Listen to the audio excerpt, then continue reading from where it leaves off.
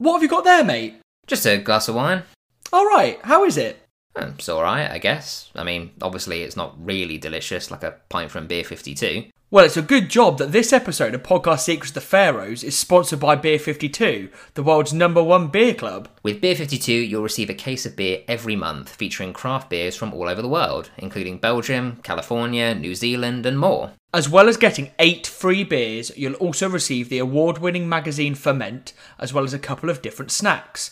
Perfect for a night in, or an innocent picnic in the park. For the last time, it was a picnic. You couldn't see the snacks. We had 2 different types of snacks. Best of all, you can pause or cancel your membership at any time, so you don't need to worry about the Ombudsman coming to get you if you want to take a break from your membership. So seriously, what are you waiting for? If you want to get started with a free case of beer, head to beer52.com/peep to access your first case for free.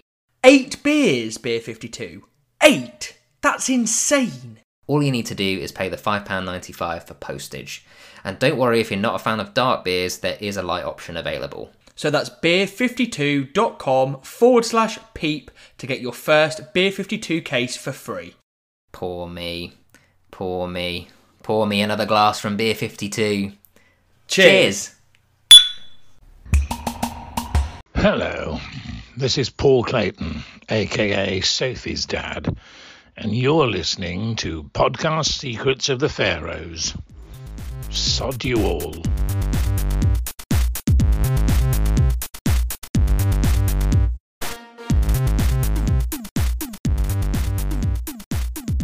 Hello and welcome to Podcast Secrets of the Pharaohs, a podcast all about discussing and reviewing the British sitcom Peep Show. My name's Tom Harrison and I'm joined as always by Rob Graham. Hello. And this week we're going to be discussing episode 4 of series 7, which is called Nether Zone.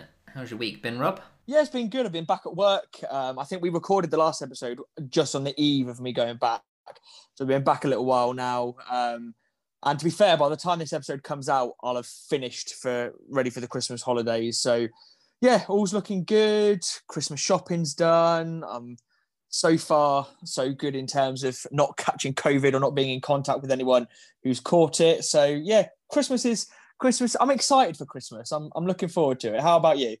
Yeah, I'm good, thank you. Yeah, it seems like just survival at the moment is a good thing with everything COVID related, but particularly, yeah, you don't want to get it just before Christmas, do you? So, yeah, same old for me, to be honest. Like, we're just sorting through the new house. I actually got my Christmas shopping done really quite early for the most part, so I've just got a couple of little bits left to pick up, which I need to do, because I've actually been putting that off, so I don't want to leave it too late. But yeah, all good, thank you.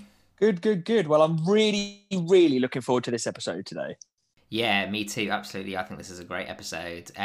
Just want to shout out at the top of the episode, as usual, all of our patrons. We've had a couple of new ones since the last one aired. Yeah, we have. So Simon Darlington and Eleanor Wall, you missed the cutoff for us recording on Tuesday by about 10 minutes. Literally, they came through just as Tom and I finished recording. So you two are our latest 2 new patrons, and you join. I'm trying to do this in chronological order. We have got Darren Friedrich, Robert Horvath, Dave Pink, Mike Kavanagh, Trisha Attenzia, Laurie Johnson, Daniel Thompson, Andrew Mason, Doug Simpson, Tom Burton, Jessica Isler, Tim Chamberlain, Jonathan Gardner, John C. Ralston, Joshua Herbertson, Peter Frost, Stuart Hill, Ash Krishna, Isaac Miley Morgan, John Barker, Dee Bizzle, Sarah McDaniel, Steve Morano, Olivia Calmas-Hoy, Nick Hetherington, Ashley Duffield, and Benjamin Price. Well, hey, there they are.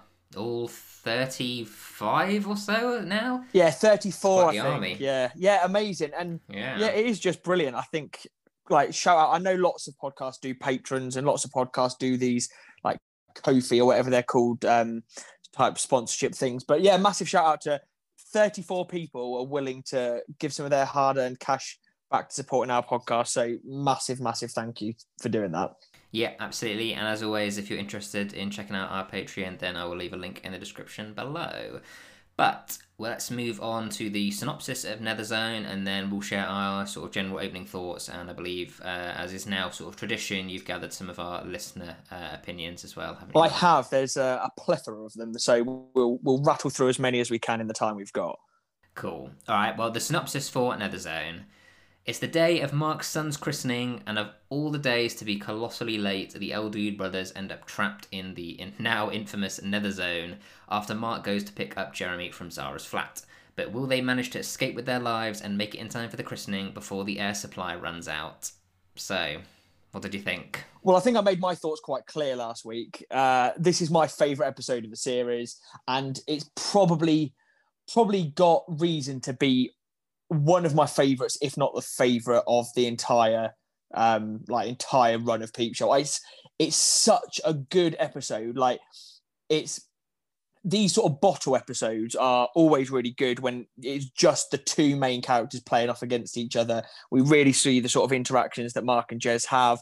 It really encapsulates the feeling of being locked down and obviously this episode came out way before lockdowns were a thing with COVID. But I think when the lockdowns did happen, a lot of people said the way that Mark and Jez respectively deal with being stuck in this nether zone is how people were either one or the other when it came to being stuck in lockdown in 2020.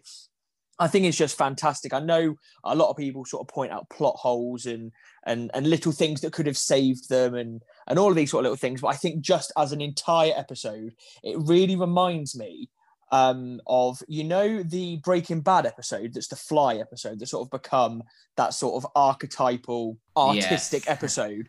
That is how I feel about this episode. I just think it is so brilliantly done, and you really get to the base level of what Mark and Jez are about and what makes them tick in terms of how they respond and react to each other.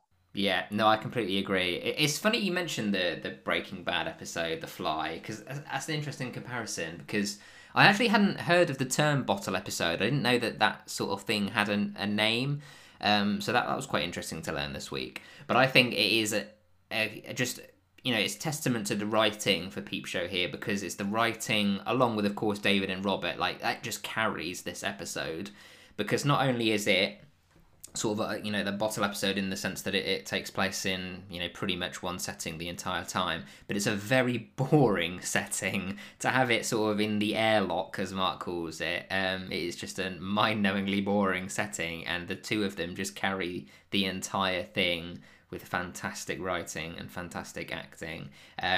But with the Breaking Bad one, The Fly, that's probably the only episode of Breaking Bad I didn't particularly enjoy. Whereas for Peep Show and this example, like you say, it's probably not like my favourite, but it is certainly up there in at least in my top 10, maybe in my top 5.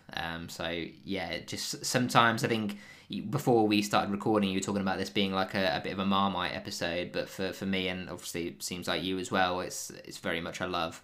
Yeah, and I can see why people don't like it, and like I can sort of sympathize with that sort of point of view. To be honest, I put a poll out on Twitter just before we started recording, and it's had about 400 people come back, and I sort of said, it's a Marmite episode, what do you think? Do you love it or hate it? And I think 88% of people at this point, as I'm recording, 88% of people have said they love it. So it's clearly, I think, looking at the fan opinions that we've sort of picked up, and I'll read a few of those out now, it is clear that it does have a special place in people's hearts for a lot of reasons. I think we'll delve into those reasons as we go through. But the comedy doctor on Twitter, she said it's her favourite. Bottle episodes are her thing. I'm surprised the writers waited so long to give us one. And I do think it's it's not, I wouldn't say it's necessarily underused in TV, but I think it's underused in comedies. You don't very often get these sort of bottle two-hander episodes too often in comedy. So I do think she's got a point there. One of our patrons, Jonathan Gardner, said, aside from putting in motion the mayhem of the episode, I wonder what about jazzing the French press. French press is a cafetiere, I think. As unsophisticated as Jeremy can be and as clumsy, shouldn't his character be familiar with how to operate a French press? So I think Jonathan's worrying about the real nitty-gritty. Tom Batty on Twitter said, when Mark tries to guess Sophie's phone number in Zara's flat, why would they not just get it from Jeremy's phone? Which I do sort of take that as a point. And then two people have said, Jamie Durrant, who actually came onto our phone-in special, all the many months ago, to talk about this particular episode, said there's no name for this episode. It's so unusual. Jazar said, really encapsulates Jez's Flanderization into being a complete idiot. If it's the cops don't open the door, imagining a letterbox hair shield, thinking the air supply will run out. He thinks all of it would have made a lot more sense if he'd been stoned before Mark came over. Graham of Rivia said, didn't appreciate this one at first, but after repeated viewings, I have to say it's truly brilliant. Jez's solutions to escape the zone and Mark's descent into despair and frustration is stuff of comic genius. Michael Lee said it's an absolute classic. They're literally trapped rather than just metaphorically. With all the other characters in Peep Show, it's great that the two of them can showcase their chemistry, and there's some fantastic one-liners, and it keeps going on and on. George Fairhurst said Netherzone is Marmite, but in his opinion, the people who dislike this episode are the ones that sit around clicking their fingers to the sound of the Lighthouse Family. Like all good Peep Show, it features pessimism, panic, and weirdly piss. Always laugh at Mark's incredulous outbursts. I'm not going to have time to read all of these out, but on the whole, most people are very, very positive and sort of talking about it being the very core of their characters, almost in microcosm.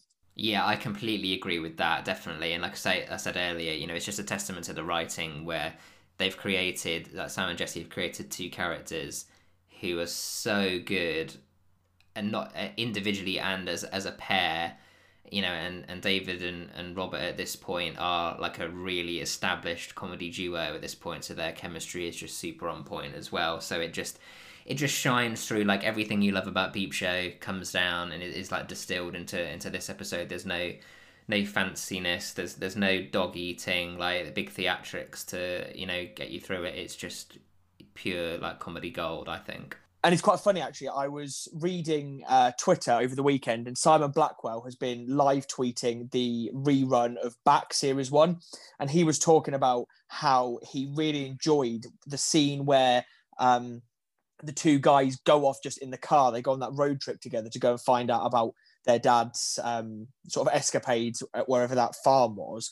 And they discover whatever they discover. But Simon said that was a really good point for them, just to get down to that nitty-gritty chemistry of the way that David and Robert just act against each other, and just that obviously the chemistry they've had since they were 18 and they've been acting together for sort of 30 years now.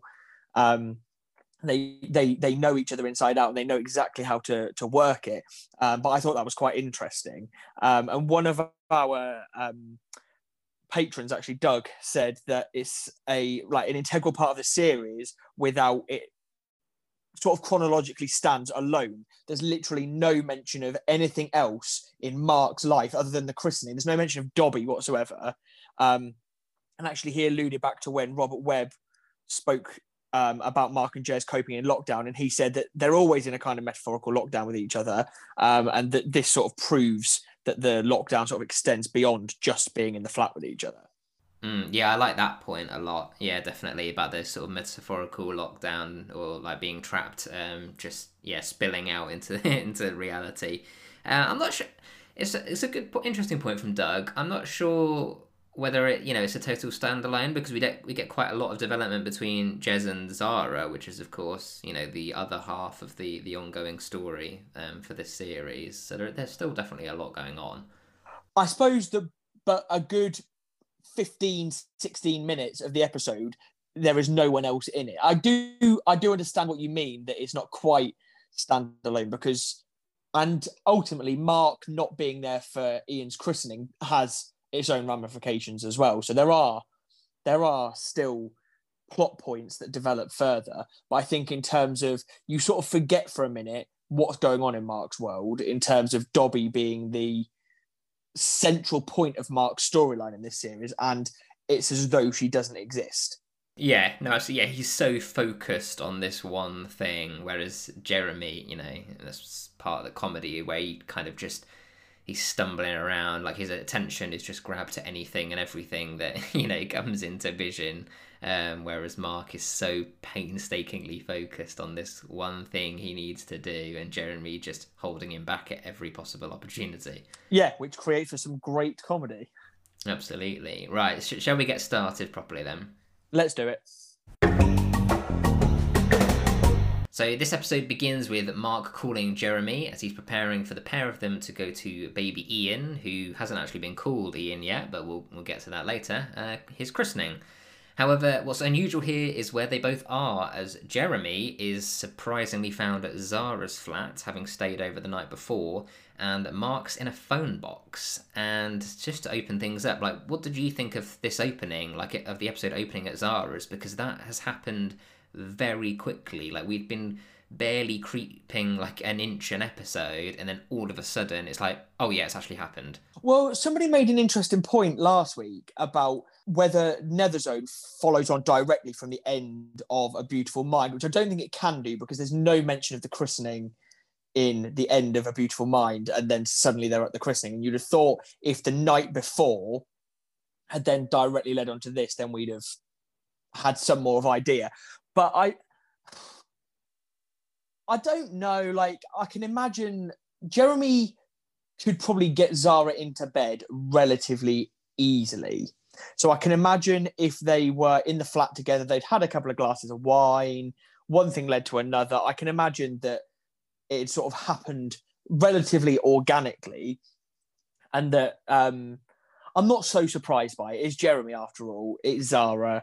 And at the end of the episode, without spoiling it, Zara basically knocks it on the head. So I don't think it meant particularly a lot to her, even if it maybe did to Jez. So yeah, the short answer is I'm not surprised to learn where Jez is. Yeah, fair enough. Well, it's interesting that, you know, this relationship starts and ends in this one episode, which I think, you know, we've been talking a lot about Zara in recent episodes and how we don't really think, you know, this was doomed before it even began. So yeah, it's not particularly surprising that we're going to crash and burn in the same episode. Well, it starts and ends again in the New Year's episode, doesn't it? Like, at the beginning of the New Year episode, they get back on, and then by the end of it, it's gone again. So he's not doing particularly well at keeping her for any particularly long point of time. But yeah, like you said, Mark's in the phone box, and he's waiting for Jez at the train station, because they're going to be going to the christening. And Jeremy's main bone of contention is not the fact that he's running really, really late and hasn't even left the house yet. It's that Mark's in a phone box. I'm in a phone box. What are you doing in a phone box? Have you put a farthing in the slot? Hey, Mark's in a phone box. Is it an ironic thing? Are you doing it ironically? No, I've simply got rid of my mobile. You've what?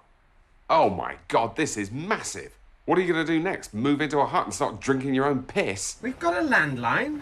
Times are hard, Jeremy. I'm putting my clarinet on eBay. I'm making my own hummus. This is the end times. For the period of time this was, what year was this? 2010? Yeah, it would have been about 2010. To make a decision to get rid of your mobile 2010 is quite a big decision.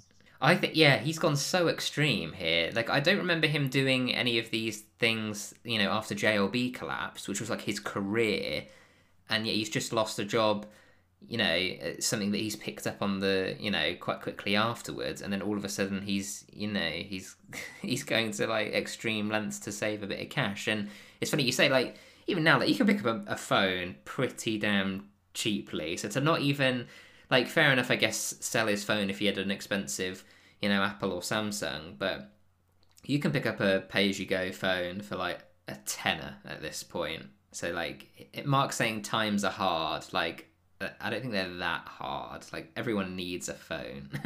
Yeah, get yourself on giffgaff. It's about £8 a month. You can pick up a little bog standard, like Blackberries were all, I suppose Blackberries were quite expensive. And you do just think Mark has ramped it up. He's gone from like 0 to 100. I'm getting rid of everything. I'm doing all of this sort of stuff, which does make me question in the end why they're, if they're so broke, why he's then going to try and get a taxi to the wedding. Like, that is a ridiculous thing. The christening, sorry.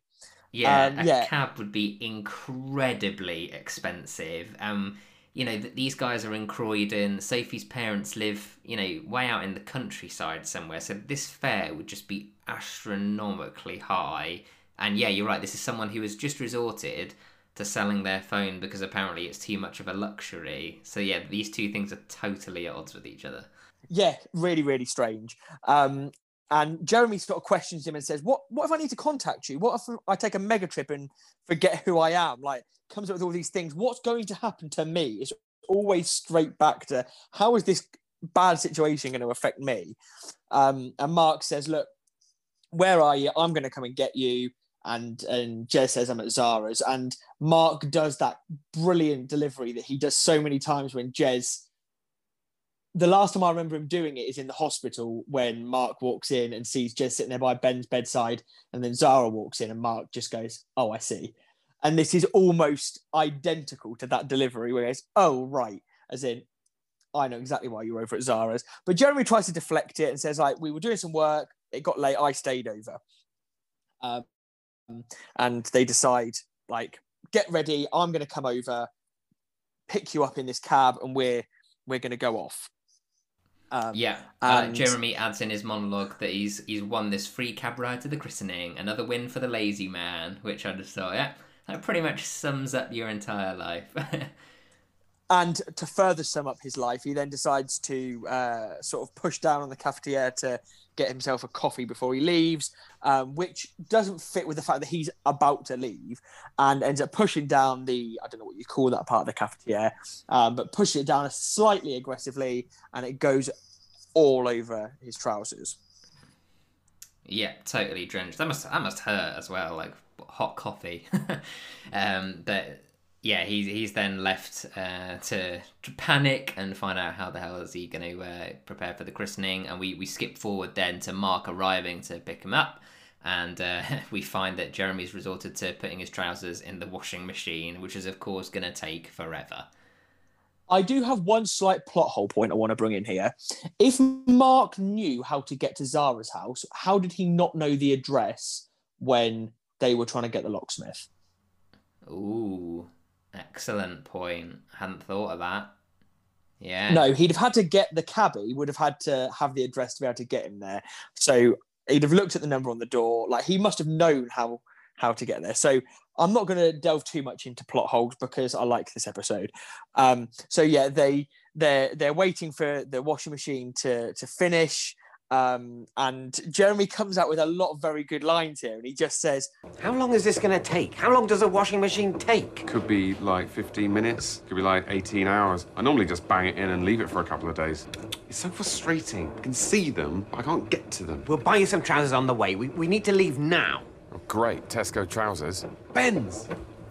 I can get them back by tonight. You'll never know the difference. Oh, great. Steal his woman, steal his trousers. You and your wicked Willie.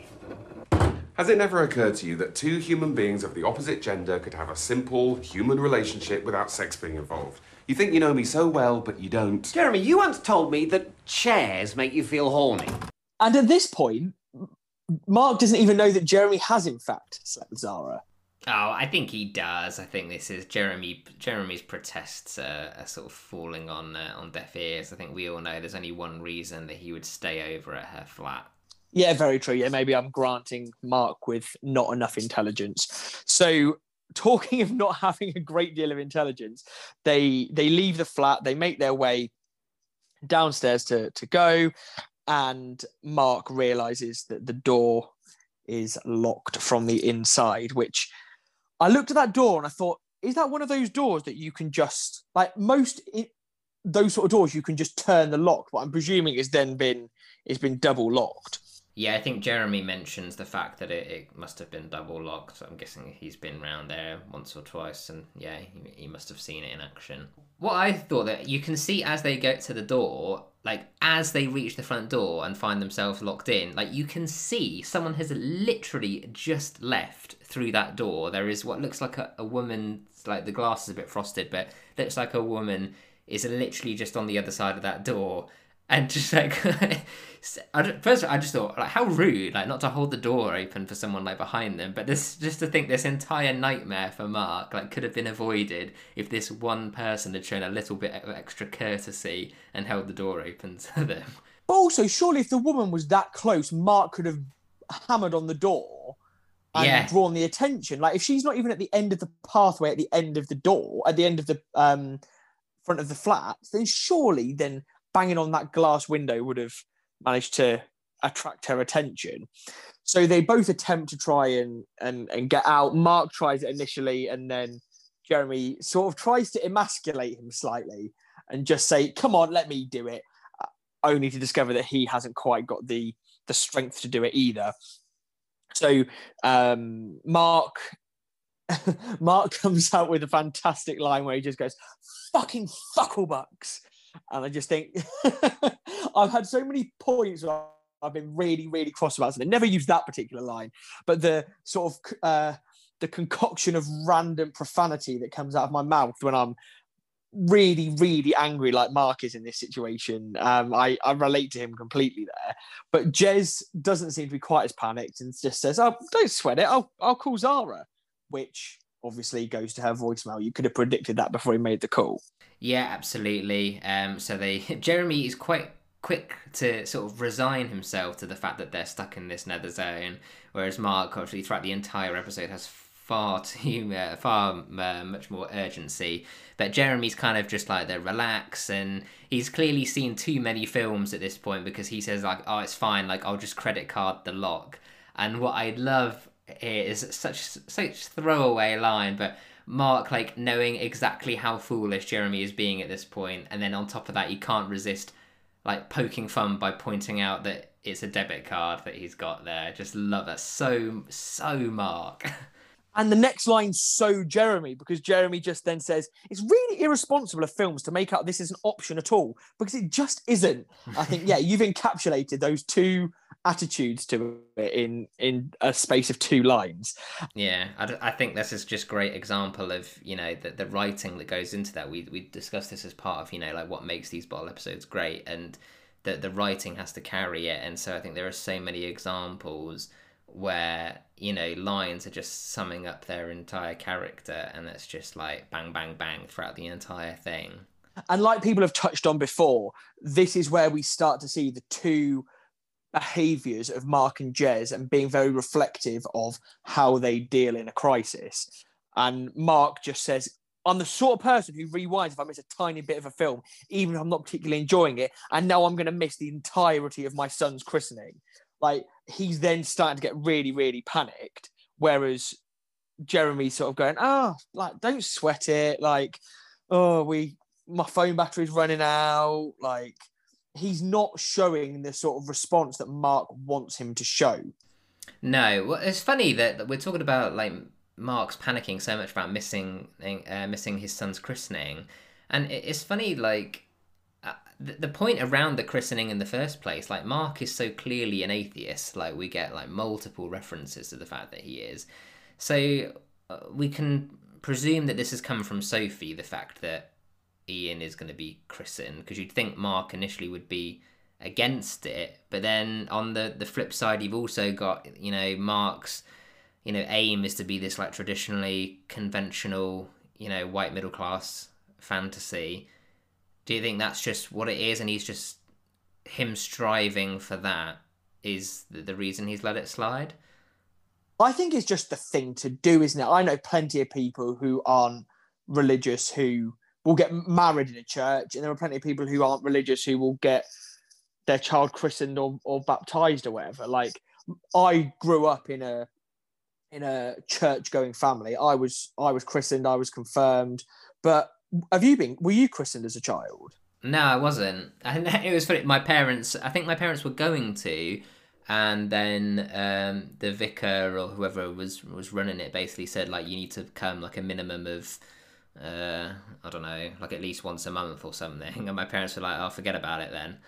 And I thought that Mark would very much have that kind of attitude, and like, not to, I don't want to like belittle anyone's religion or anything, but I think the character of Mark, I think he would think, oh, it's just a bit of water, like, what good is that going to do? So I thought he would be quite anti a christening, but then on the other side, like I say, and like how you said, it is sort of just like the done thing for so many people, even if they aren't particularly religious. It's just something that a country like England, people do. Yeah, and I've got people in my family who have had their kids christened and have probably been to church twice in their life, but they've done it because it's the conventional thing to do. My wife's parents are both atheists, and they went to church for years to get her into a Church of England school because it was where they wanted her to go because of the standard of the school. But they're not religious in the slightest. They did it to serve a purpose, and I think it's serving a purpose. And it is just that, you're right, that sort of social class convention of it's the done thing, and lots of people of probably like Mark and Sophie's generation would have been christened and baptized because their parents were either churchgoers or it was an important rite of passage for those people. Even if you were an occasional churchgoer, you would just get your child christened because it was the done thing to do. Yeah, no, I agree. I also really like the point about parents going to church, like to get them into a good school. Like, I think that's something that Mark would probably do, or to be able to say like, oh yeah, Ian has been christened to get into a particularly good school. I think that sounds very Mark.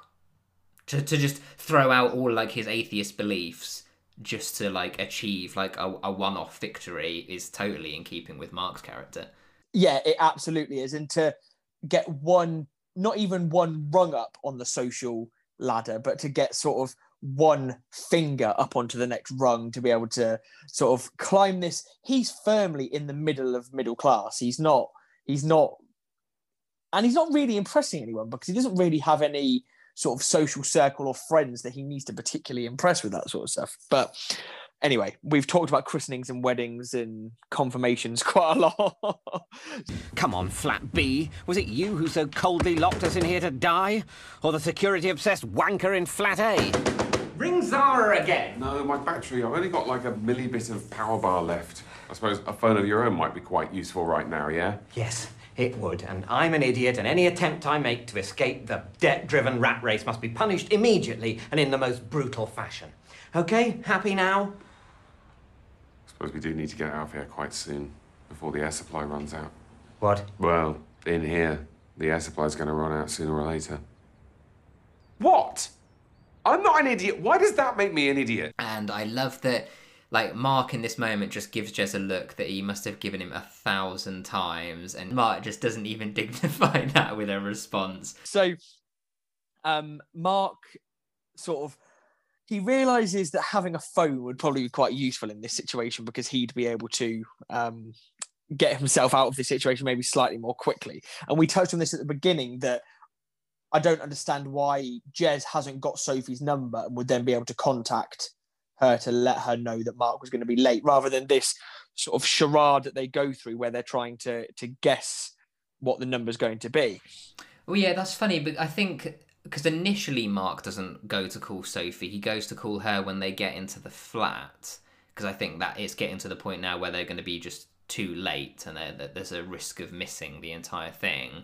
And we know Jeremy does reveal that his phone battery is low, so I'm guessing by the time that Mark does decide to call Sophie, Jez's phone is dead, but it's not confirmed. But Mark, yeah, you're right. Mark decides that the call that he's going to make on Jez's bar is going to be to a locksmith to try and get them out of the situation. But they very quickly realise that they don't know where they are. The address, yep, the address, it's King's Road. King's Drive. King's Drive, and the number, the number... 52. Ooh, 54. It's in the 50s. Is it 40? 40 something? It's a 40. Perhaps you could come to King's Drive and walk up and down and I'll shout through the letterbox. 42. 42 King's Drive. 42. We're pretty sure we live at 42 King's Drive. And so Jeremy, reclaiming his phone, decides with the last bit of battery that they have, he's going to order a pizza. Yeah, and he responds in such a childish way to Mark when Mark says, what the hell are you doing? Why are you wasting this bar on trying to order some food? Maybe you could try and ring like the police or an ambulance or something.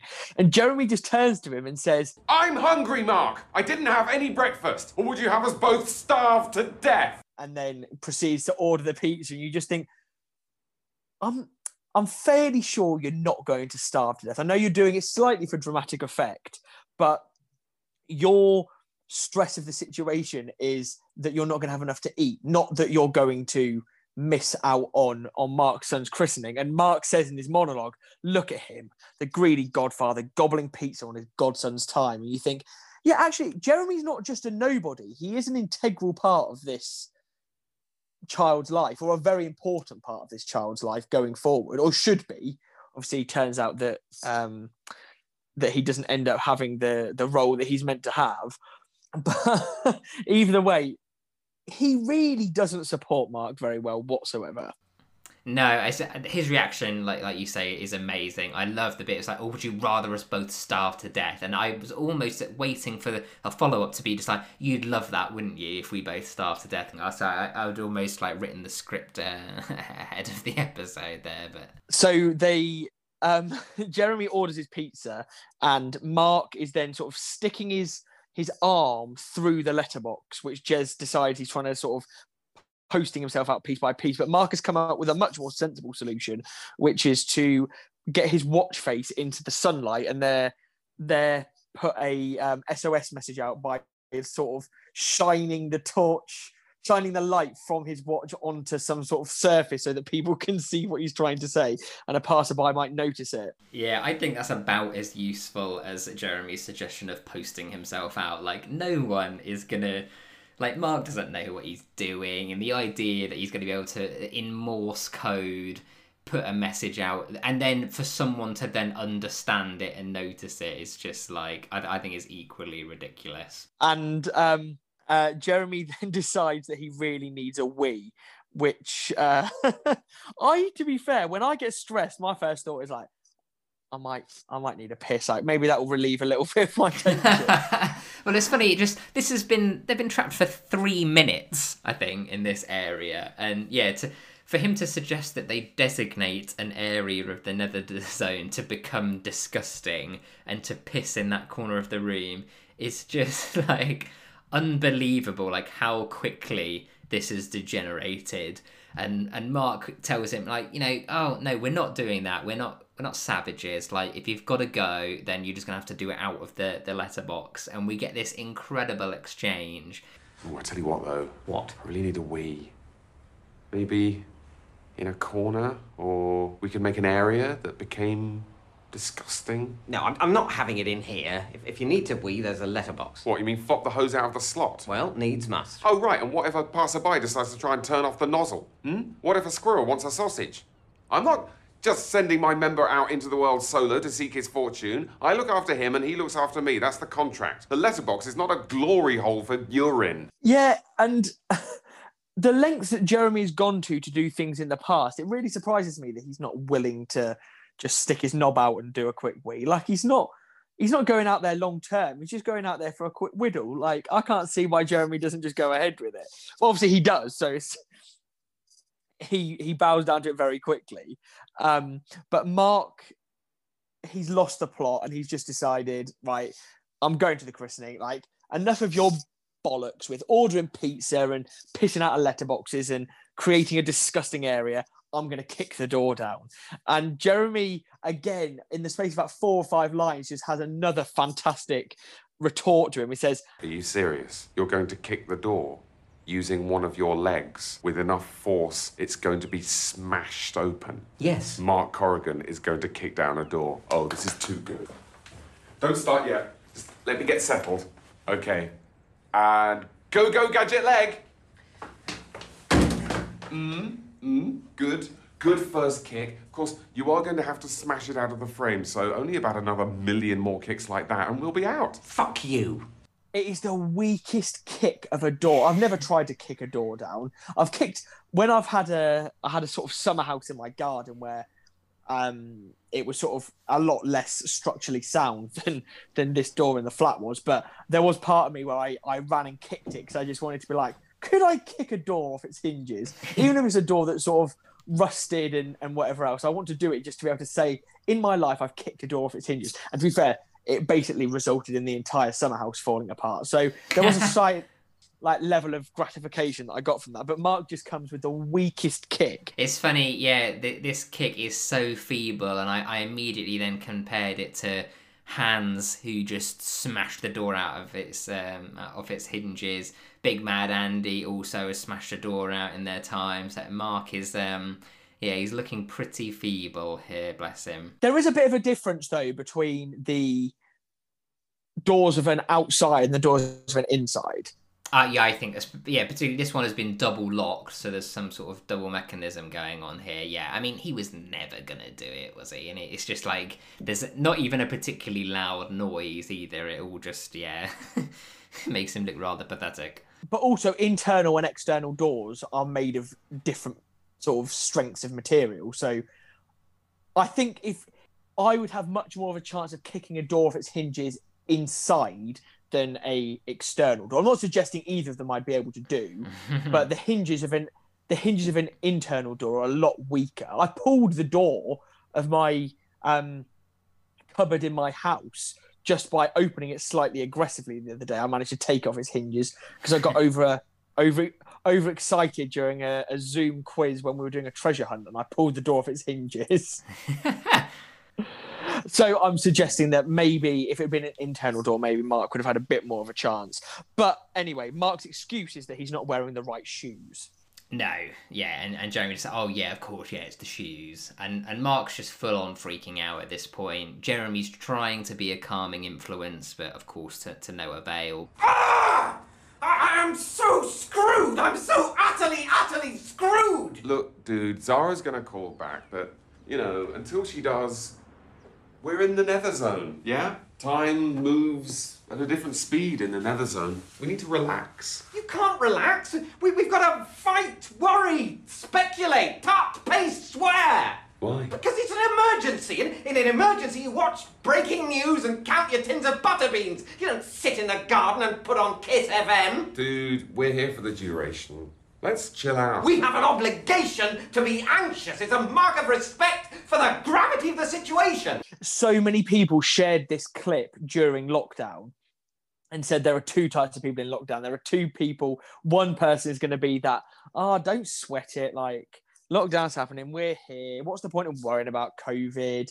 Like, yada, yada, yada. And then there's the person who's like Mark. And it's like, no, we have to be stressed about this situation. This has got to be something we worry about. Look at the severity of what's going on. We owe it to the severity to actually panic. And boy, oh boy, is he panicking. Absolutely. Yeah. Jeremy suggests, Jeremy's just putting up all of these unnecessary, unhelpful obstacles for Mark, bless him. And he comes up with this ridiculous suggestion that, they should use this time to get to know each other, like a couple who are slightly, they're having relationship problems. He's like, let's just take it back to basics. And they start playing this game of sort of like a would you rather. And he asks Mark whether he would sleep with him, if the men came and they were held at gunpoint. And Mark tells him that maybe, just maybe, he could do it as long as Jeremy didn't enjoy it. And of course, this is just, it's funny. I was saying earlier about Jeremy saying oh, you'd love that, wouldn't you? But we get a like, so you could rape me, but you couldn't make love to me. That is so you. This is just you all over. Mark's like, no, that is not me all over. And I feel like it's one of those phrases that Mark's come out with without really realising the implications of what it entails and how it comes across. I don't think Jeremy has been quite reductive in how he said that. I don't think Mark quite meant it like that.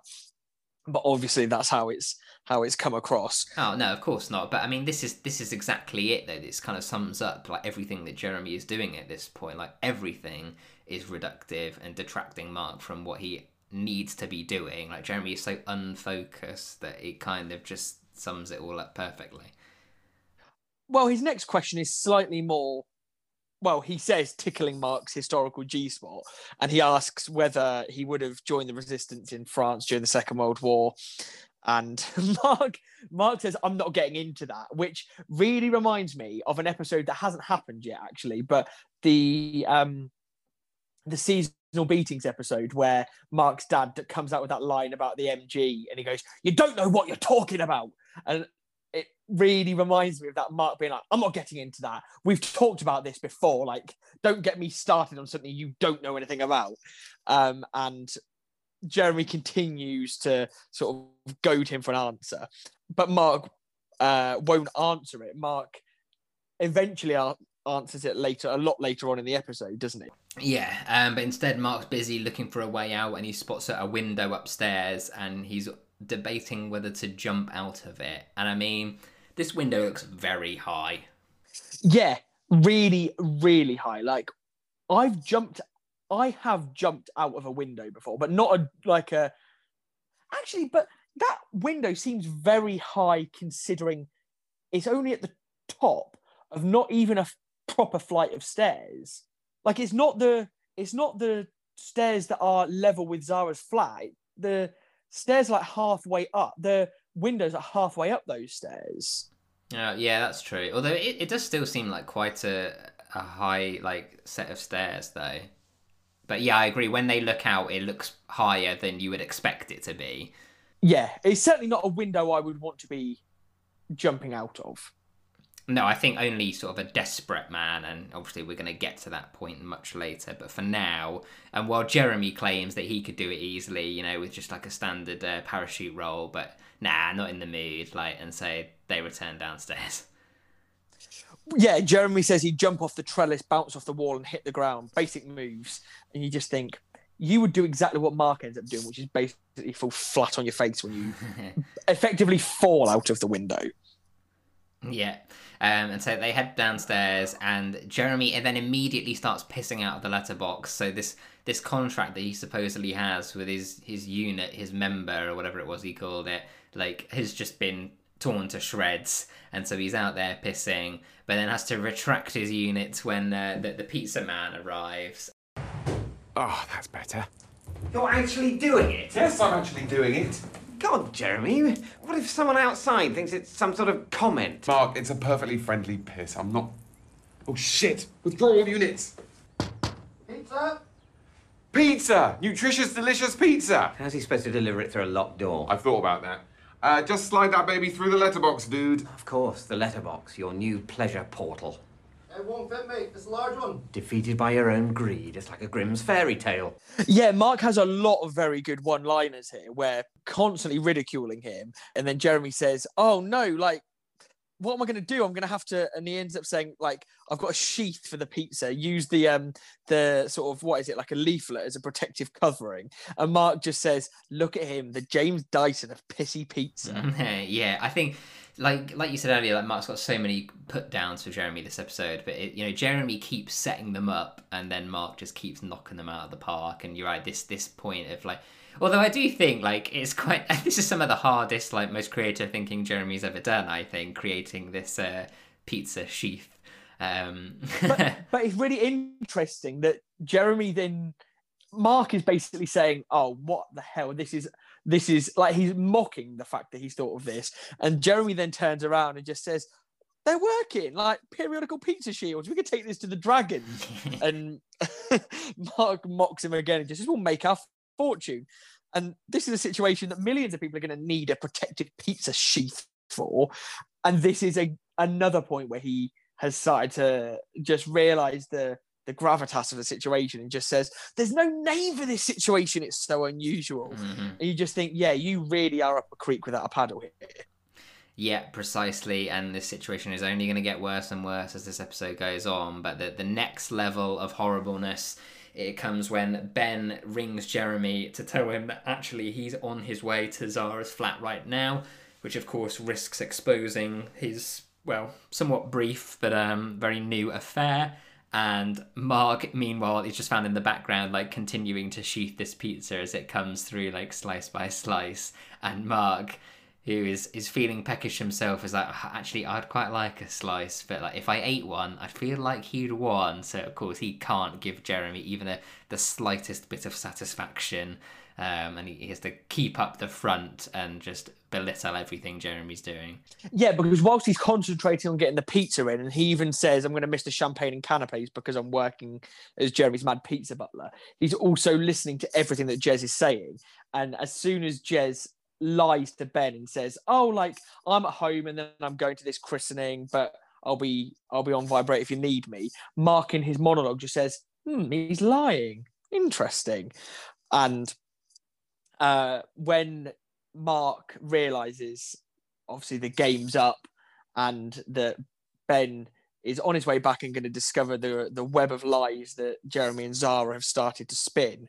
Mark sees the positive in it, and Mark basically goes, "Oh, brilliant! Like, he's coming back. Like, we're rescued. I'll make it to the christening in time. Everything's going to be fine." And Jeremy says, "No, it's not. Everything's triple fried fucked." And Mark does this amazing, "Oh, really?" As in, "Oh, do tell me more about something I already knew." And Jeremy says, "Yep, I did sleep with Zara last night." And Mark says, "Then why did you have a go at me? Why did you criticize me for thinking that you'd had sex with her?" And Jeremy just says, "Oh, I was just enjoying being self-righteous. Besides, we very nearly didn't."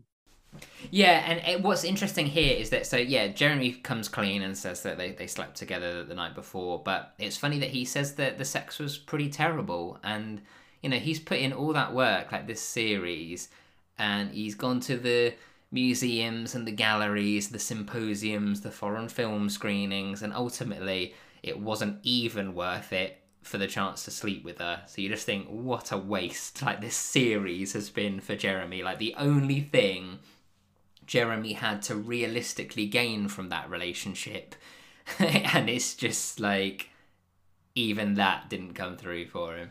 What I found quite interesting, though, was he tells Mark why the sex wasn't great and basically says that she's Lego, he's a stickle brick, and says that she's very already focused. But we know that Jeremy is also very already focused. And he makes a comment later on about the fact, "I didn't even go down on you." And you just think, but you've just said that she was very already focused. So I'm not really sure.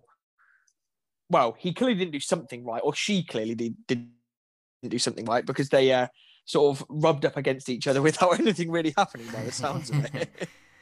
Yeah, but I think that's the issue. I think the fact that he didn't go down on her is the issue, because she is so already focused, apparently. But we'll perhaps get to that bit a little later when Jeremy brings it up again.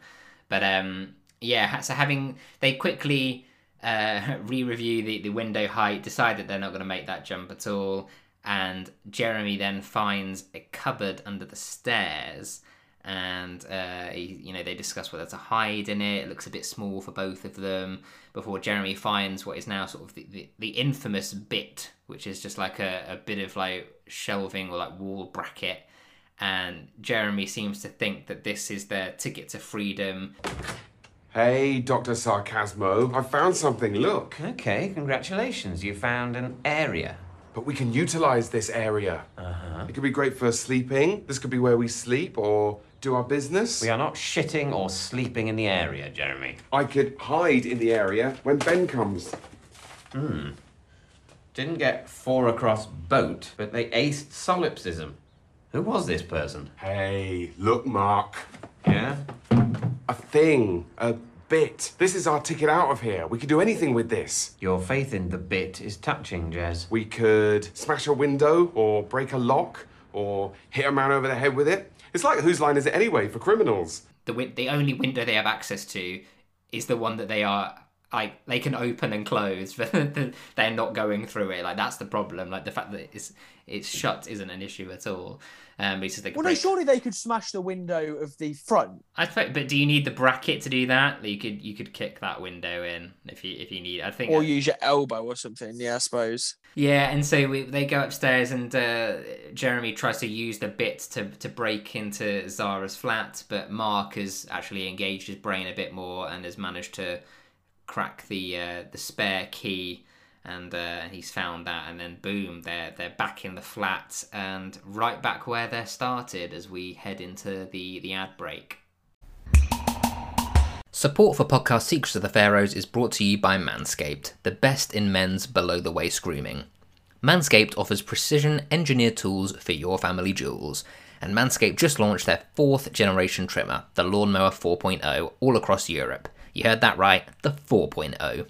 Join over 2 million men worldwide who trust Manscaped with this exclusive offer, 20% off and free worldwide shipping with the code PEEP at manscaped.com. So why do you need Manscaped's Lawnmower 4.0? Well, we've all got our own nightmare grooming stories about shaving our nether regions. Whether it's nicks, cuts and grazes, or an unfortunate tale involving hair removal cream, it can seem like you're always a moment away from disaster. Not with the Lawnmower 4.0.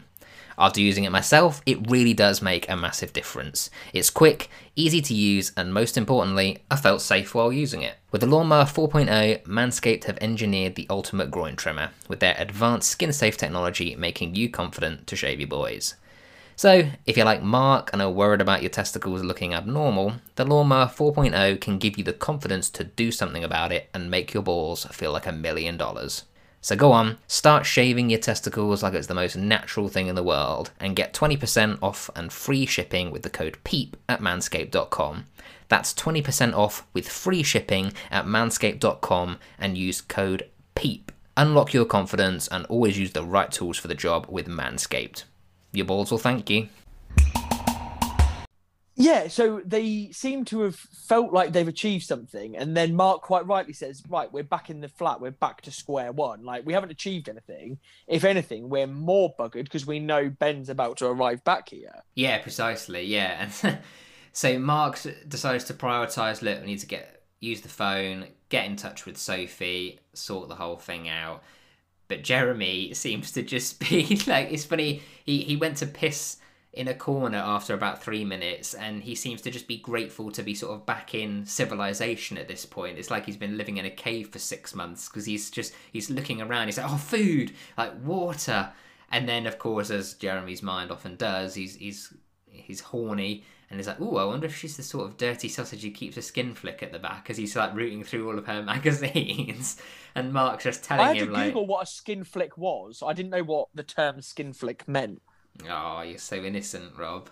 I'll take that as a positive. When Mark's telling him off, he's telling him, like, can we just take a break from the masturbate-a-thon that is your life? As Mark then proceeds to attempt to guess Sophie's phone number, as he can only remember the beginning of it. And Jeremy, as his bang-on theme for this episode, is telling him, like, oh, like, the last 4 or 5 digits, you don't know. Just try, all the variations and you'll get there eventually. And Mark is just, again, it's like, I'm sorry, what? Like, all the variations of all those numbers I don't know. And Joe's like, yeah, it can't take that long. It's like, oh, God, like, of all the people to be trapped with. And this time it really gets to him because he just says, you really are an imbecile, aren't you? Yeah, well, before like, it's he not wouldn't the even, last like... time where he just sort of sat there and went, yeah, exactly. He didn't even justify it with a response. Whereas this time, he at least says, oh, for God's sake, you really are stupid, aren't you? Yeah, and before, while they're having their argument, it turns out that Ben has actually arrived very quick get back to the flat. And while I hadn't noticed him say this before, like throughout all the times I've watched Peep Show, but you mentioned this last episode, and it's this line as he's on the phone to a mate or a colleague or something, but he's arriving back at the flat and he's saying to this person, oh, I'm just heading into my bitch's place right now. And I had the subtitles on while doing this for prep, and I caught it and I was like, Jesus, like, we've been talking like all series like how Ben's a massive shit, but this is like he's slimy and greasy with a comment like that. Like, it's not just an asshole, he's just like a real nasty piece of work. Every line that Ben says in this episode is awful. Like, I went through the script and he comes out when Mark and Jez hide. Ben then is still on the phone and he just says, I'm going to grab my laptop, chow down on some Brunchius. And you just think, shut up. He then comes out, he then has a few like sort of throwaway remarks, but then he comes out and goes, well, I don't know why they're called beanie hats. Maybe it's because in the olden days, people used to store beans on them. Oh, who fucking cares? Yeah, all right, over gold leader. And that isn't necessarily the worst line, but I think because we're already riled, because we know that Ben is such a shit, and we know he comes out with some absolutely awful lines later on when he's talking about, what does he say about his sack sticking to his leg like that's grim. Super glue or something. Yeah, so Mark and Jeremy, they hide in the bathroom as Ben arrives back in the flat. But Mark doesn't want to, as you say. Mark would rather just get out at the earliest opportunity. And he's saying to Jeremy, look, like, we should face up to our responsibilities like men. And just like, sure, okay, go on then, like gesturing him to go out, and he just knows that Mark is like, oh, well, I mean, not actually, but we should at least consider it. And this just has me in hysterics because, you know, Jeremy said that Mark not wanting him to, you know, enjoy their weird, like, sex that they're having at gunpoint was him all over. But this line, him saying, but we should at least consider it, you know, but let's not actually do it. Like, this is peak Mark, because the amount of times where he's saying, oh, we shouldn't be doing this, we shouldn't do that, as he's doing those things, is just like countless times. And so this is very much, again, it's just distilling these characters down to their essence, just like time and time again, and that the writing is just continues to carry this episode so well. Yeah, and Jeremy changes his tune as this sort of segment goes on, because I suppose there's an element where he's saying, yeah, go on then, go and face your responsibilities. He knows deep down that Mark's not going to do it. But by the end, where Mark is saying, look, I've got to go, Jeremy's saying, Mark, you can't. So as this situation unfolds, Jeremy's attitude, I think, does slightly change towards the best way of dealing with it. No, totally, yeah. So they revisit, you know, they go to hide, and Jeremy is sort of like, oh, well, we may as well pass the time somehow. So they revisit this topic about whether Mark would join the French resistance during World War II. And Mark, to Jeremy's horror, reveals that he would have probably just kept his head down, and Jeremy just finds this completely outrageous and claims that he'd have just gone straight to Berlin, boosh, like one shot, Hitler down, end of the war. And Mark is so patronising, which is like, well, congratulations, you would have been a brave, brave man. But I think Mark, and having studied history, Mark, I met loads of Marks on my course who have all these sort of like revisionist, I'm not saying this particular thought is revisionist, but he has these sort of revisionist thoughts and whatever else. And there's another scene, I can't remember what episode it's in, where Mark asks Jez if he could go back to any point in history, where would it be? And Jez says, oh, I'd go back to the 60s and like see the Beatles and have proper milkshakes and burgers and whatnot. And Mark basically says, of all the places you could go back to, you'd go back to somewhere that was in like the last 60 years and not somewhere that will be so inherently different to our own that we can't possibly understand it. And I found this really sort of in keeping with that little conversation. Where is that? Where does that happen? Oh, Christ. I don't know. That's a good one. If anyone's listening and can remember where it is, I'm sure it's Peep Show and not Mitchell and Webb. Oh, no, it's definitely they had Peep this conversation. Show. Yeah. Well, if anyone's listening and knows the answer, then give us a shout. I'm sure my Twitter inbox was inundated with people messaging us about things that we talked about in last week's episode. So hopefully people jump in and come up with a few suggestions for that just then. So they finished this conversation they're having about what they'd have done with the French resistance. And Mark says, again, I've got to get out of here. And Jeremy just says, no, you can't. You'll destroy my career. And then Mark says, like, it's either destroy your career or destroy my relationship with my son. And Jeremy says, bollocks. Like, he's 1 month old. He's not going to remember this. All he knows is that it's bath time in the biggest, weirdest bath in the world. And suggests that Mark should therefore, if he's going to go, at least pretend like he's a burglar or something.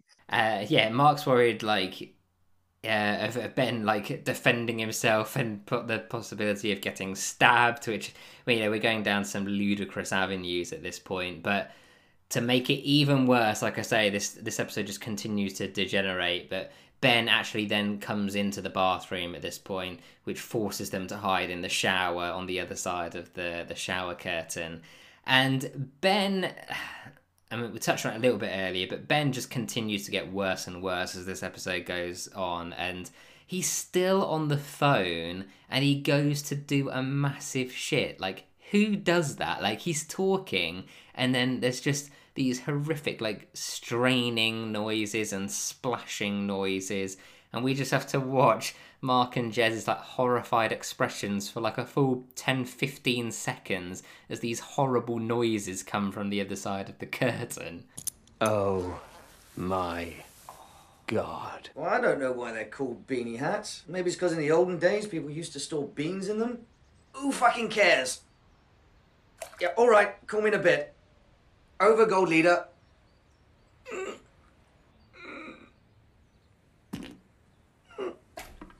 Oh.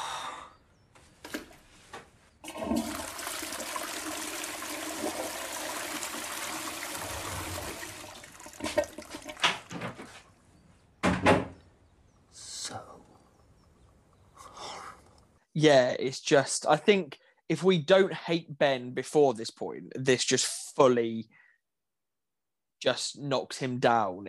It's awful. Like, oh, I can't even put it into words how horrible that is. The sort of the strain as he's having the conversation is just so grim. Yeah, he's got a problem there. He needs to go see a doctor, I think, or take something. But yeah, so he finishes his dirty business, wraps up his phone call, and he heads out. And once again, like the amount of times that Mark says that he's about to leave and goes to leave, and then for someone else to arrive, and this time it's Zara arriving home, and she heads straight to the bathroom, and they have to jump. Although Jeremy says that if she's gonna like wash or like undress or whatever, like he'll wait and hide and watch it. But if she goes to the toilet, then he's gonna come out straight away. She goes for the toilet, and so they jump out. And very much to her surprise, of course, they got her voicemail. She has no idea what's going on here, and then suddenly this problem very much becomes hers as well. Yeah, one thing I wanted to touch on was the conversations that Mark and Jez have behind the curtain. I don't know whether it's just me, but I love the almost stage whisper that Mark does when it's so overemphasized. He's going, what if he stabs me? And I can't do it justice because David Mitchell is a much better actor than I am. But when they have the scene in the wedding episode where they're having that whispered conversation in the sort of the balcony bit in the church, I think these stage whispers that David Mitchell does in these situations are absolutely brilliant. But yeah, you're right. They realise that Zara's about to sort of pull her trousers down to go to the toilet and realise that maybe it's a bit far if they're watching two people go for a shit. Yeah, and what's funny, so that they come out and sort of explain the situation to Zara, and she then decides to take this opportunity to break up with Jeremy, which I find bizarre because, for starters, this relationship seems to be less than 12 hours old, but like, how is that going to help their current situation at all? Like, instead, it's just going to make the whole situation far more awkward, because then it comes to a point where what does Jeremy have to lose then? It's bizarre. But she does it because Jeremy is saying that she needs to go out and break up with Ben and let him know that she's been sleeping with Jez. That's why Zara then retaliates effectively. Jeremy says it might be a good idea to sort of do it and everyone's cushy. And Zara basically says, I can't handle this. I think we should put it all on ice. So that's the only reason that Zara says it, I think. But I don't think that's going to help the situation, though. Like, that's just going to make things even worse, and I think it does, because if she breaks up with Jeremy now, like, what does Jeremy, and particularly like, what does Mark? I suppose there's the issue of the job, isn't there? That's very true. I hadn't thought of that. Yeah, and maybe Zara doesn't want to lose Jez completely because she still thinks that he's this intellectual, like French film, artistic, loving guy.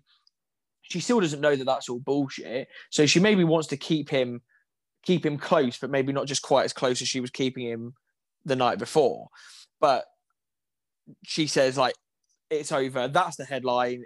Come on, like, we need to do something about this. And Mark says, I don't really want to get into this conversation, but I'm just going to have to go. So for the third time, he's threatening to just sort of break free, regardless of the implications and the ramifications of what it will mean, because Ben's out there. I've just got to go. And he's almost like overruled, isn't he, really? They almost don't pay him. Like, Zara tells him, like, you kind of can't go. And so Mark is then is forced to just like stand as an awkward third wheel as Jeremy tries to salvage the relationship with Zara, and we can just see him to one side trying to act like he's unaware of this like horrible affair going on next to him, and he's reading this shampoo bottle, and it's just priceless because Jeremy's coming out with these like deeply intimate things. Is this about last night? Because I can do better. I know I can. I didn't even go down on you, which is a great shame because I love to go down on women, don't I, Mark? Rinse and repeat. Always with the rinse and repeat. And he's like tapping him, and Mark's just like, no, like I'm not part of this. But he then does get involved with the conversation because Zara and Jez are still having this sort of back and forth about breaking up and whether they should break up, or even whether it counts as a breakup if they've effectively just like slept together once. And Mark then interjects and says, like, Jez, you're not a bad person. Like, Zara's just having a wobble. It's all going to be fine. And Zara just says, I don't think it is, Mark. This is it. I'm not going to pretend that it's all right so you can bugger off to your son's christening. I don't want Jez to get any sort of false sense of security. This is it. However, this situation with you two being stuck in my bathroom is sorted out, me and Jez are not getting back together. No, yeah, she refers to Jeremy as one little blip, which is just a crushing blow to Jeremy. He turns to Mark with almost like tears in his eyes, and he's just like, why do I keep getting dumped? But Mark is just that he's getting desperate at this point, so it's for a fourth time he tries to head out, and this time it's Ben coming back, and he wants to use the shower this time, and this is when he comes out with that awful, I'm so sweaty, my sack's stuck to my leg with super glue, which is just, there are so many awful things about that sentence. Like, Ben, you just continue to top yourself, and like you say earlier, like, if people don't hate him already, like, now that's gotta be the final nail in his coffin, like, unless you're maybe Jeff. Yeah, I'd imagine Jeff and Ben would, actually no, I think Ben would even be a bit too much for Jeff, because Jeff's just a wind-up merchant. Ben's actually just horrible. And so finally they all come out, Mark kind of gets his way, and we get this, it's rather an odd sequence of Jeremy and Mark trying to lie their way out of it, because of course Ben wants to know what the hell's going on. Jeremy comes out with this kind of like nothingy, trying to come out with like the fact that they use Zara's flat to meet privately, and none of it's really coherent, none of it really makes sense. Ben just sees right through it. But it's quite interesting that Mark does play along and makes out like him and Jeremy are just having this sort of like weird relationship that, they have to resort to going to someone else's flat. Mark's got to the point where he's so done with it all now that I think he's willing to agree with anything just to try and get out. Yeah, I think that's it exactly. I think he wants to get there as quickly as possible.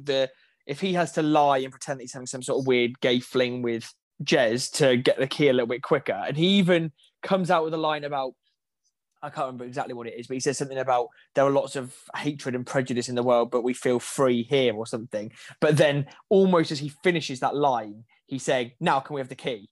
And Ben, quite rightly, just says, like, no, you can't. It's interesting that they're asking Ben for the key because it's Zara's flat, which I found odd. Yeah, that is quite weird. I didn't even think about that. But they sort of take the lie one step too far, because Jeremy then says that the reason that he's wearing Ben's trousers is that they pretend that one of them's Ben and the other one sort of gets to fuck him. I was just like, yeah, it goes from the bizarre to the surreal at this point. And Ben comes out and just says, that's bullshit. You're not gay guys. You look shit for gay guys. And Jeremy's line is sort of the response that I think most people give was, you don't know all the kinds of gay guys. We're not all clones from the clone zone. And in his internal monologue says, I'd be a great gay guy. Which we obviously get to find out in the next series. Yeah, of course. Yeah, towards the end of Peep Show. Yeah, he very much does. But this is all kind of going nowhere, ultimately.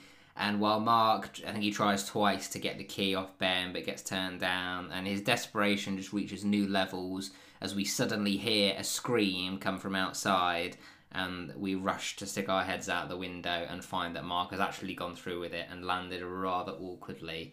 That parachute roll didn't quite work out as Jeremy said it would. Quelle surprise. Yeah.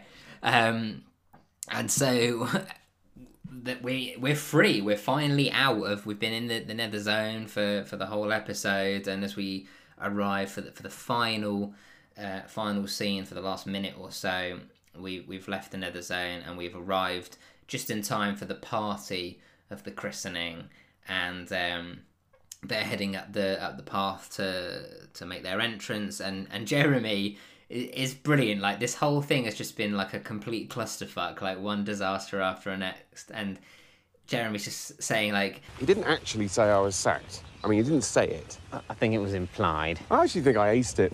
I feel bad when everything's basically fine, while he feels good after enduring the most humiliating day of his life. It's infuriating. And I just think, like, I keep saying this, but like, if a line was to sum these two up, like, it's this. And I have to say, just take my hat off. Like, Sam and Jesse, like, this is just brilliant, like, exercise. Like, put their writing to the test. Like, their writing really has just carried it. Of course, with David and Robert's performances as well, but it's come together so well. I just think, yeah, it's just brilliant. Yeah. So we head into the final scene of the episode where Mark knocks on the door and Paul Clayton, Ian Chapman answers the door and responds to Mark in exactly the way that I think any father-in-law, estranged father-in-law, I don't really know how you would entitle Ian, but Ian says, "You've missed your son's christening, Mark, but you've made it in time for the sandwiches. Congratulations."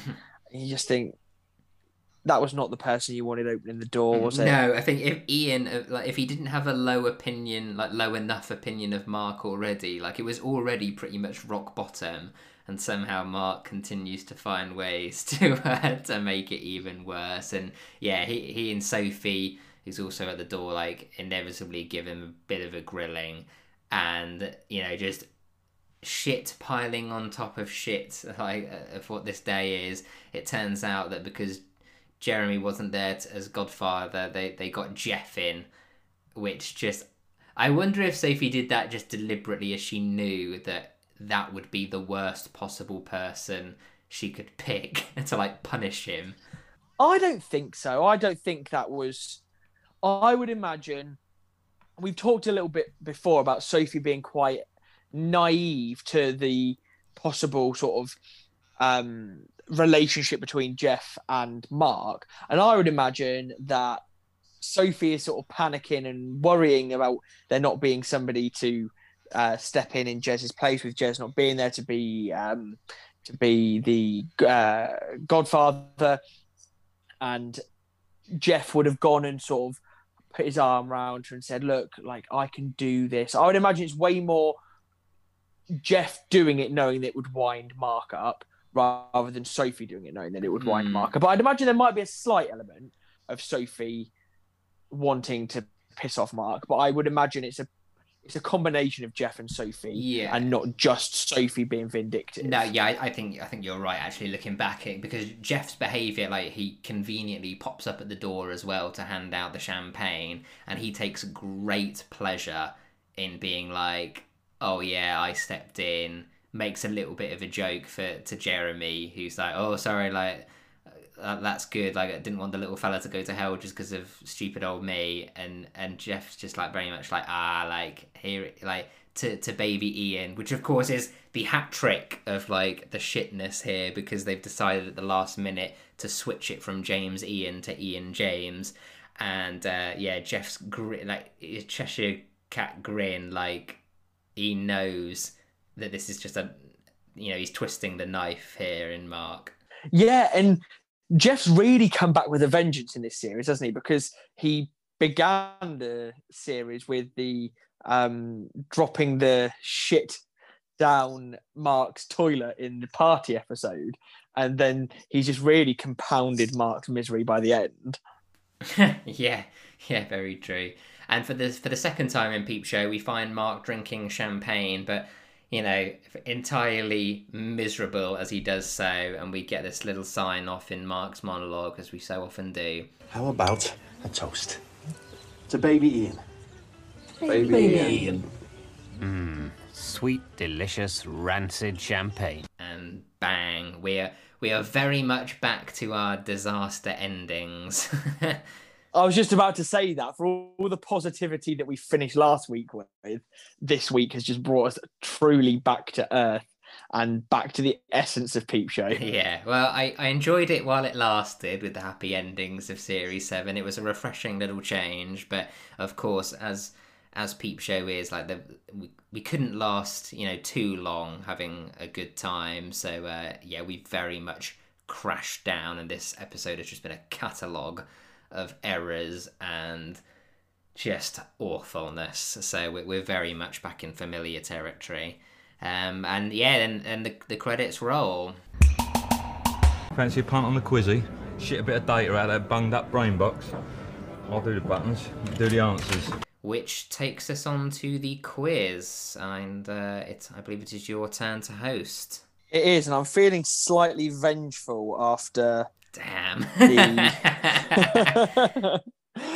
I wrote a few questions. I spoke to my good friend Doug, who always sort of gives me a few questions, but a lot of the questions he'd come up with were in line with ones I'd already got, and he just finished listening to A Beautiful Mind, where I had put in quite the poor showing. So I think he wanted to aid me in fucking you over. I'm not sure about this. All this help that you're getting, Doug. Like, where are the offers when I'm quiz host? Need some help, mate. It's not what you know. It's who you know. Yeah, very much.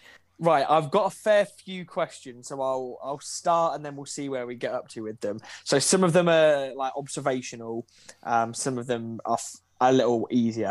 So question number 1, at the beginning of the episode when Jeremy's brewing the coffee, what fruit is on the table next to the cafetiere when he brews it? Oh my god. Bananas? It's a bowl full of lemons. Oh, Christ. Okay, that's a flavour of what the questions are going to be like. Question number 2. What does Jeremy worry about running out of when Mark doesn't have a phone? What does he worry about running out of? I've not worded that question particularly well. Weed? Like, no, it's Marmite. Marmite. Okay, so you're on 0 for 2 so far. So I'm feeling like my revenge is going to be sweet. How long does Jeremy say the washing machine could take? He says it could be 15 minutes, it could be 18 hours, because normally he just bungs them in for a few days and leaves it. Yep, okay, well done. So when they, skipping forward a little while, when they are trying to work out who's locked them in, Mark goes to flat A and flat B. Can you remember what he refers to the person in flat A as? He refers to one of them as like a security conscious wanker or something. I'll give you that. It's a security obsessed wanker. Yeah. Are you the security obsessed wanker in flat A? Yeah. You can have that. Okay. What are the two first guesses that Jeremy has for the number of Zara's flat? Wait, what? Sorry?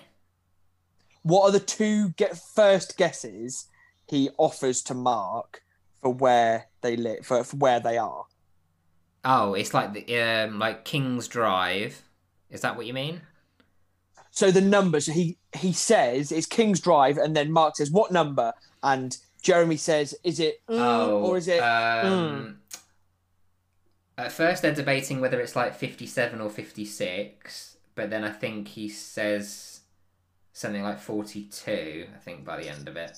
Is that right? The two numbers I was looking for were the ones that you just said, 57 and 56, but they weren't 57 and 56. It was 52 and 54. Ah, damn it. So maybe I need to simplify my wording of my question. What radio station does Mark say you can't put on in a crisis? Kiss FM. Yeah, well done. Okay, another observational one. In the background of basically the entire episode, there's a notice board, like the flat notice board. Do you know what the handwritten sign says on the back of the notice board? What, in Zara's flat? No, in the hallway, in the Nether Zone. There's like when they're down by the door, there's a notice board by the door that's presumably like the information for the people living in the flat, living in the block of flats. And there's a handwritten note that you can see basically the entire way through. I know there's a sign on the door that says about making sure it's fully closed, like when you leave. But is that not what you mean? That's not what I'm looking for. No, I don't know then. You could have taken a guess at this because it's very generic and it just says, please keep hallway tidy, thank you. Yeah, okay. Okay. What does when Ben signs off on the phone, what does he refer to the guy as on the phone?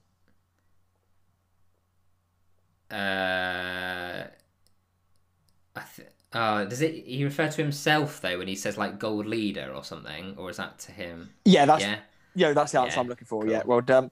Okay, Jeremy once told Mark that what made him horny. Chairs, which I love. Yeah, because that is the ultimate, like, if ever there was an argument ender when Jeremy's like trying to get on his high horse about like not sleeping with her, or like he's not just obsessed about sex, like that is it. It's just amazing put down. Okay, according to Mark, what 2 things can you do in an emergency? What 2 things should you do in an emergency? Well, when he lists a bunch of stuff, doesn't he? About like tutting and speculating. So he says, you do this and this. You don't sit in the garden and put on Kiss FM. You do this and this. Oh, right. Oh, no. It's like, yeah, we have an obligation to be anxious. And he says, no. and in a crisis, you watch breaking news. Oh, and you count tins of something. Oh, no. You count your tins. You count your tins of beans? I'll give it to you. Count your tins of butter beans. Yeah, I'm definitely having that. Okay, and we touched on this. We read this bit out at the end. How does Mark describe the champagne? It's sweet, delicious, but rancid. Fantastic, well done. And Mark says that Jeremy is the Who of Pissy Pizza. Dyson. James Dyson. Yeah, well done. So I'm just going to tot up your final score. So you got... That got better as it went on. So you got 7 right. You didn't get the coffee one. You didn't get the Marmite one. You didn't get the house numbers. And you didn't get the sign. Okay, so about like 7 out of 12? Something like that? Yeah, just over half, yeah. 50%. You'd have passed your first year of uni. Yeah, yeah. No, I think that went a lot better as it went on. It started quite disastrously, so I feel like, but that was particularly brutal. What fruit is on the table is not equals pequals. I don't know. It's fairly. Like, you picked a fair few. It's better than the one I did in one of the earlier series where I was like, what was written on the wall of the scene where they go into Gog's house and you see it for about half a second. Yeah, brutal. But yeah, no, I think I did all right there, all things considered.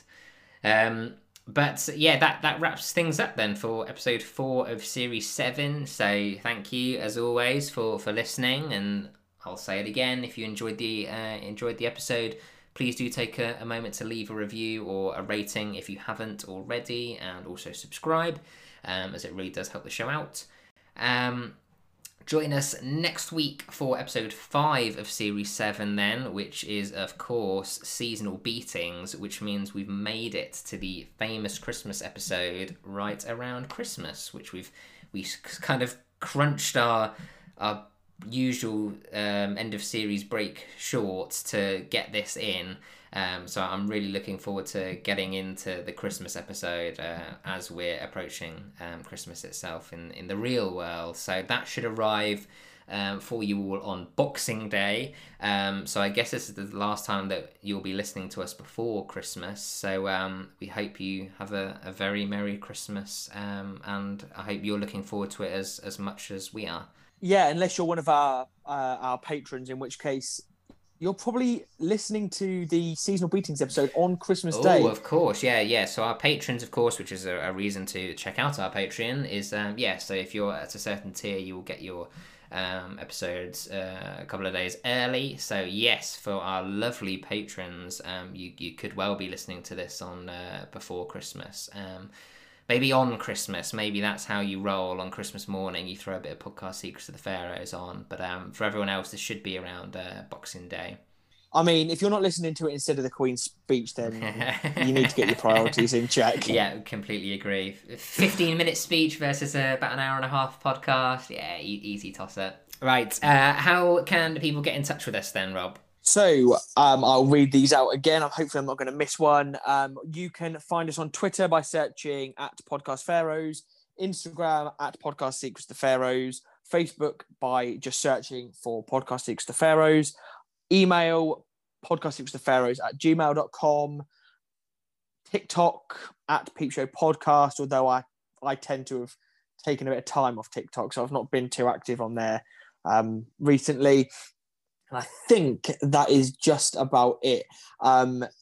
We're getting a lot of interaction on Instagram and Twitter nowadays. So those are probably the sort of the number one places to get hold of us. But yeah, like Tom said, it's always really, really nice to get the reviews on Apple Podcasts. And I tend to pick them up quite a lot on like other podcast websites that maybe they don't appear on our Apple ones, but they appear on other podcast hosting sites. So that's really great to see some of the messages we've had. And we've had some emails and stuff from guys in sort of Tasmania, in really far-flung places in the past couple of weeks. It's been really great to see all the interaction we've been having. So yeah, massive shout out for that.